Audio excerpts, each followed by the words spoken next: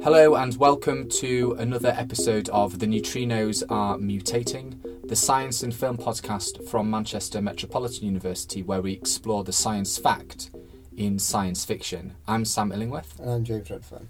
And in this episode we'll be looking at the 1927 film Metropolis, directed by Fritz Lang and brought to us by Universum Films.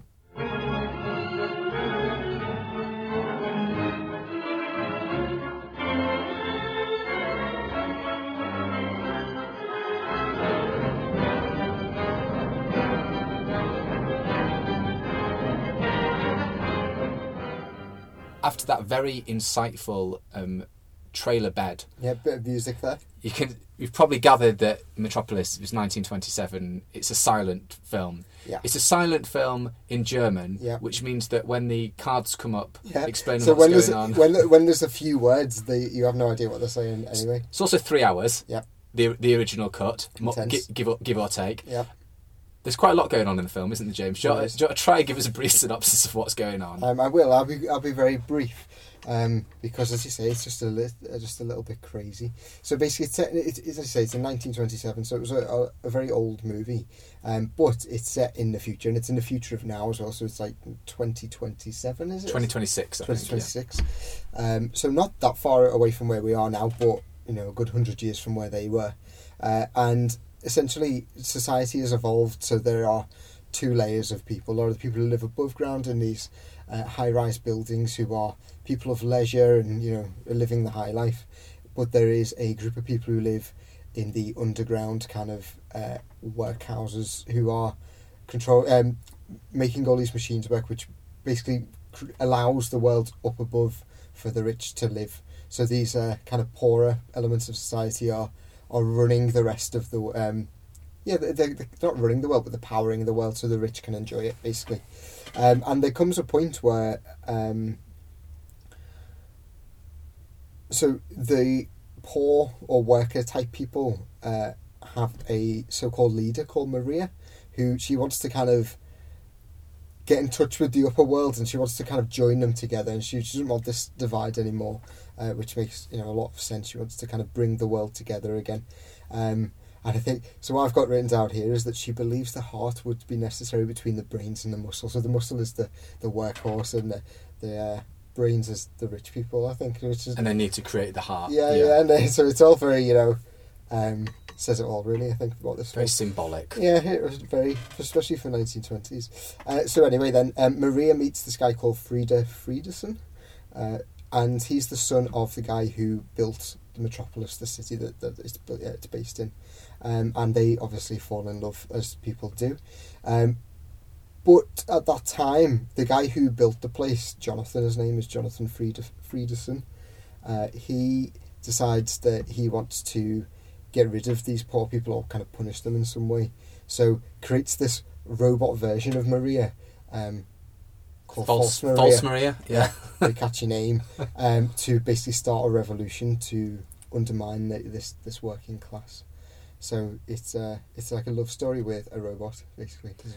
A love story with a robot is a very apt summary of a 3-hour film. Yeah, and it takes you through the motions, I think. It does. And we're going to be talking in a bit to Professor Tom Jeffries, who's the head of Manchester School of Architecture, about his thoughts on the film, because the role of the architect, Fredderson. Yeah. It's very confusing because there's Fredder and then there's Fredderson. Yeah. One's the father, one's the son. But Fredderson, who you'd think would be the son, is actually the father, which is very, very confusing. And the role of the architect is paramount in this film, isn't it? And I think it's looking at the architect as being this like all-powerful being. He built the city. He's the kind of the god of this world. Exactly. He's in charge, and hopefully we'll get the chance.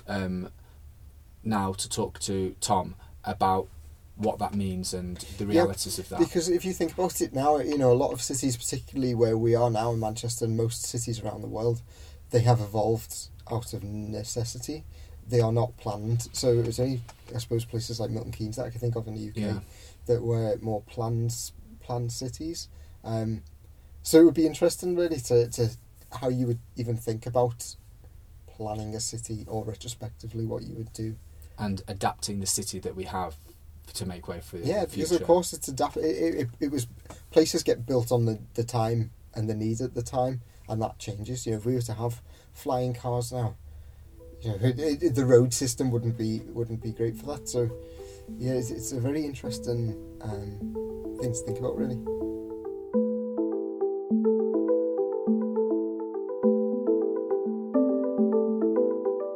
You can find out more, as well as previous episodes, at tnampodcast.com.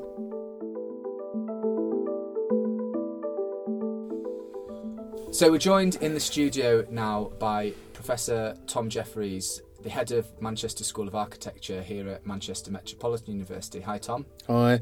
So, Tom, you're involved in the City Verve project as well. Yeah. Can you tell us that one. a little bit about that and your research in general? Okay. City Verve is a £10 million Smart Cities demonstrator project, which Manchester won in competition with 34 other cities across the UK. So we're very happy about that. Essentially, we're asking the question: what does a smart city look like? How do you know you're in a smart city? So what does smart space actually look and feel like? And when you're in a smart space, what could it do that you can't do in normal space? And there are very interesting interconnections between what will be conceptualised as normal space, I suppose, and smart space. So part of what we're doing here at the university is actually working out what that looks like for real, rather than just as a hypothetical. And how would you define a smart city? I mean, I know that's a bit of a open-ended question. Well, there are different visions of smart cities, some of which you just want to shoot yourself rather than go there. What we're working towards here is a place where serendipity can happen, where things you would like to happen actually do happen, and you can actually embellish and improve the experience of yourself, your experience of the city. So one of the things we're looking at, for example, is actually connecting the cultural offer and the cultural activities of the university with citizens of Manchester in ways that actually make sense, are fun and engaging, and actually reveal some of the great things that are going on here to people who wouldn't normally encounter them. So a smart city should be inclusive in that people should be able to easily access its benefits. It should be fun, so that you can do things in it that will be difficult to achieve under normal circumstances, but also it can also meet all the other agendas around energy, sustainability and so on and so forth, the kind of governance side of things, because cities are essentially a mixture of functional space and cultural space and networks of people, and we are actually looking at a balanced view that tries to connect these things together in ways that are sort of novel but also work for citizens in general. We are currently working with programmers and the kind of technological experts on delivering a project called the Manchester Plinth, which will be a real plinth with augmented reality representations of parts of the university's special collections on it in the public realm, probably in the park somewhere. The level of technology you should need to engage with the smart city should be relatively low. It seems very much that this planning of City Verve is very much for all of the denizens of Manchester, like no matter what their background, no matter where they sit, which is in stark contrast really to Metropolis. So to Fritz Lang's Metropolis, where there's an argument to be made that this construction of this city is for the benefit of the higher echelons of society, whilst those that maybe aren't quite so elite are the ones that have to do all of the hard labour, the manual tasks to make it the case. So do you see City of Earth as being the antithesis Oh, I of don't know. Metropolis? I think. Well, Metropolis. Okay. It's interesting, Metropolis, isn't it? I've seen Metropolis probably 20 times. That's 60 hours of viewing. Okay. In lots of different locations. I've seen it with a soundtrack by Queen. I've seen it with a live free jazz band. I've seen it with a pianist. I've seen it with a canned soundtrack. I've seen it with an orchestra. It's a film that's worth revisiting. I think the interesting thing about it as a film is obviously it's framed within the context of the 20s. The Weimar Germany. So it has that kind of Weimar feel to it, but also it has a series of preconceptions that are based around developed 19th century notions of industrial capitalism, if you like. So the kind of workers and elite are clearly kind of explored in the film. The elite have a fantastic lifestyle with lots of leisure, and the workers toil away in kind of large factories. Now, I think the interesting thing about it is, of course, when the intersection between those two worlds occurs, there is a role for technology. So, of course, the glamorous robot is one of the key figures in the film.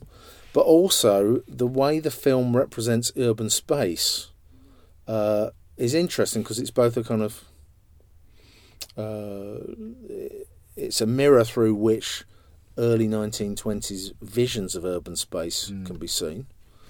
So it embodies Manhattan, it embodies ideas of technology, it embodies the whole thing around flying vehicles, high-rise bridges, multi-level kind of planning, which is kind of modernist. It embodies the kind of imagery which you see of American skyscrapers and so on. But that has also gone on to kind of inform stuff that's happening now. So it's a kind of interesting filter through which things can be viewed, and obviously it directly informed films like Blade Runner in terms of its visual imagery. The kind of disruptive effect of technology, I think, is one of the interesting things that the film starts to open up. So you have kind of predictable technology, i.e. the kind of mechanisms that keep the city working, but you have disruptive technology, so this morphing, shape-shifting robot, False Maria. Yes, which, now, does that relate to smart cities? Possibly, I suppose. In imagery terms, I think it's very rich, and as I say, it's one of these. It's one of the core kind of bits of cultural output of that part of the century, undoubtedly, in my view. In terms of the ramifications, the ripples that it's created beyond that. The other thing is it's quite fun. It's a film that you can kind of get into, except in the fact it's silent and the acting's slightly, mannered and stuff. There's a lot in there, I mean, it is a fun film. Visually, it is absolutely stunning. Yeah. I think. I mean, what really interests me in that film as well, apart from the subjects that you've touched on, is where it places the architect. And for me, as well as Metropolis, it's the latest High Rise film is reminiscent of this as well. Ben Wheater's High Rise, obviously based on the novel as well, of placing the architect as almost the godlike figure, or like the president or the prime minister. It kind of transcends politics.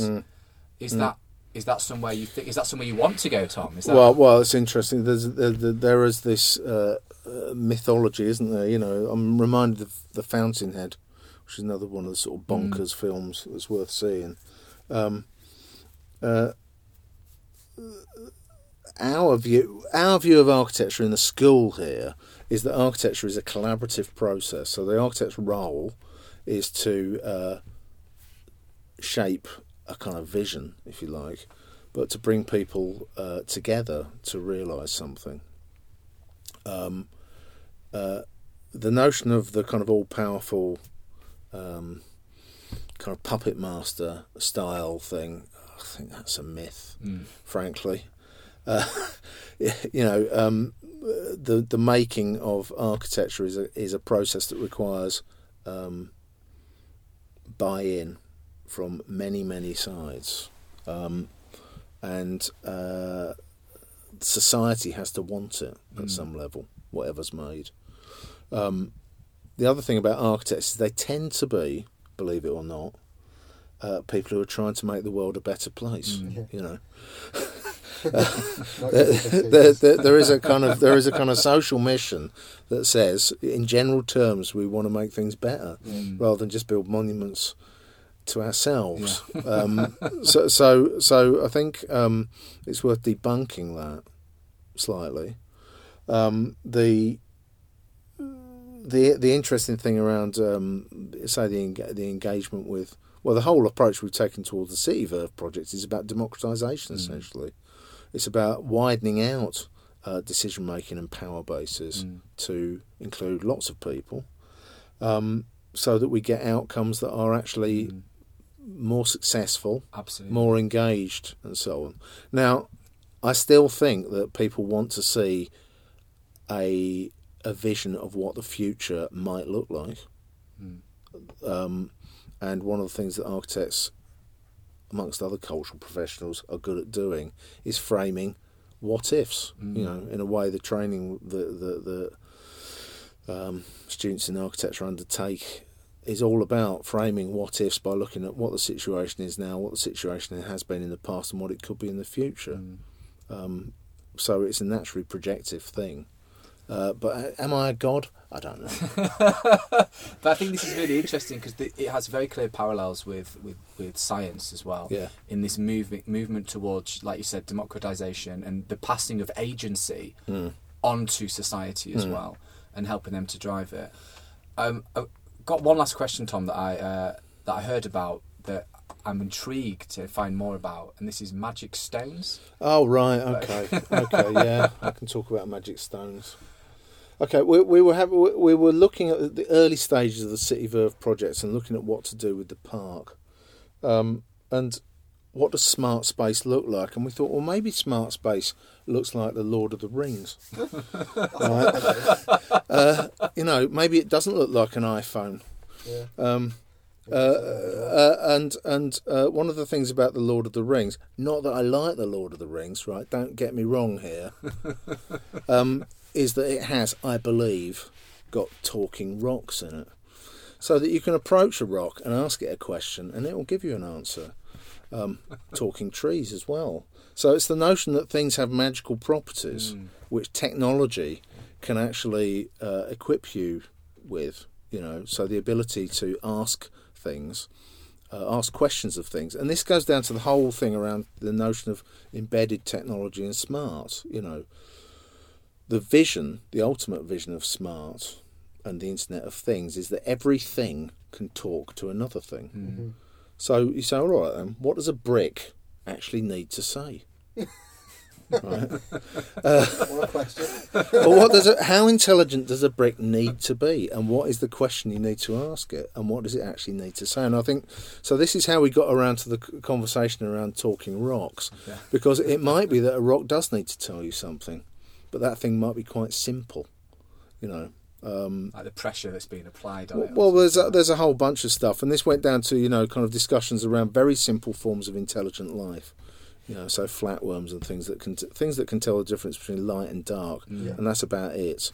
Now, those organisms have been around for millions and millions of years. They're obviously quite successful. The Internet of Things is a new invention, decade old maybe. There is a kind of conceptual shift that needs to happen if things are talking to each other about what language they're talking and what they actually need to say. And I think it'd be quite cool to have talking rocks in the park. Rather than asking Siri, I like this idea of just going up and asking a stone. That's like Red Dwarf, where they go up to like the coffee machine and just have a conversation with the coffee machine. It'd be quite an unusual, but not too out of the mind kind of world. So if I walk past All Saints Park, Tom, and see you just talking to a rock, then we know that that's what. Well, we know that maybe that's what a smart city looks like. I don't know, but it is the ability of things to talk to each other. Fantastic. Essentially. All right. Well, thanks very much for joining us, Tom. Really appreciate that. Thank you. Okay, thanks. This podcast is supported by Digital Innovation and the Faculty of Science and Engineering at Manchester Metropolitan University.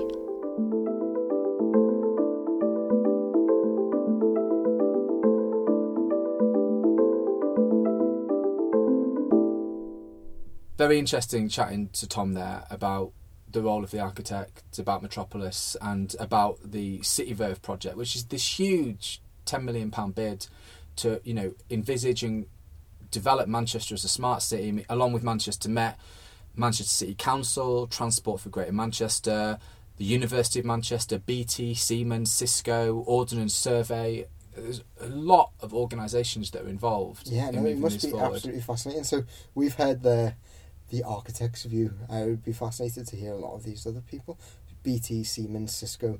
They must be the technology. Looking at the helping develop the infrastructure as well. Incredibly either frustrating or fascinating. Yeah, it's also going to be really interesting to see going forward what on earth the city's going to be like during the development process. Because as we speak now, at the beginning of 2017, Oxford Road's an absolute nightmare to traverse. The whole of Manchester. Yeah. All the roads are basically up, But that's what. So to make these changes, it would be interesting to see what they do. And at which point do we stop? Like, I feel sometimes as though we're constantly upgrading. Yeah. Can you remember the last... Like, it's really nice, for example, now in Manchester, the Central Library's finished. Like, you can look at it and you can really appreciate it. But it feels like we're just moving from one building work to the next, to the next, to the next, to the next, to the next. Yeah. It'd be nice to just stop and reflect. Well, I think places grow, don't they? And some places grow a lot quicker than others, and the requirements of a city changes. So, it's hard. It's a fine line, I think, and that's kind of what Tom was getting. That's a fine line between progress and. There is the CityCast, which is a podcast from the City Verve group that talks to these people and gives a bit more information about the Internet of Things trials in Manchester. We'll put a link to that on our blog, certainly, so people can read that as well. So, James, Metropolis, 1927, 3 hours, German, silent, good film, bad film, good science, bad science. So I would say,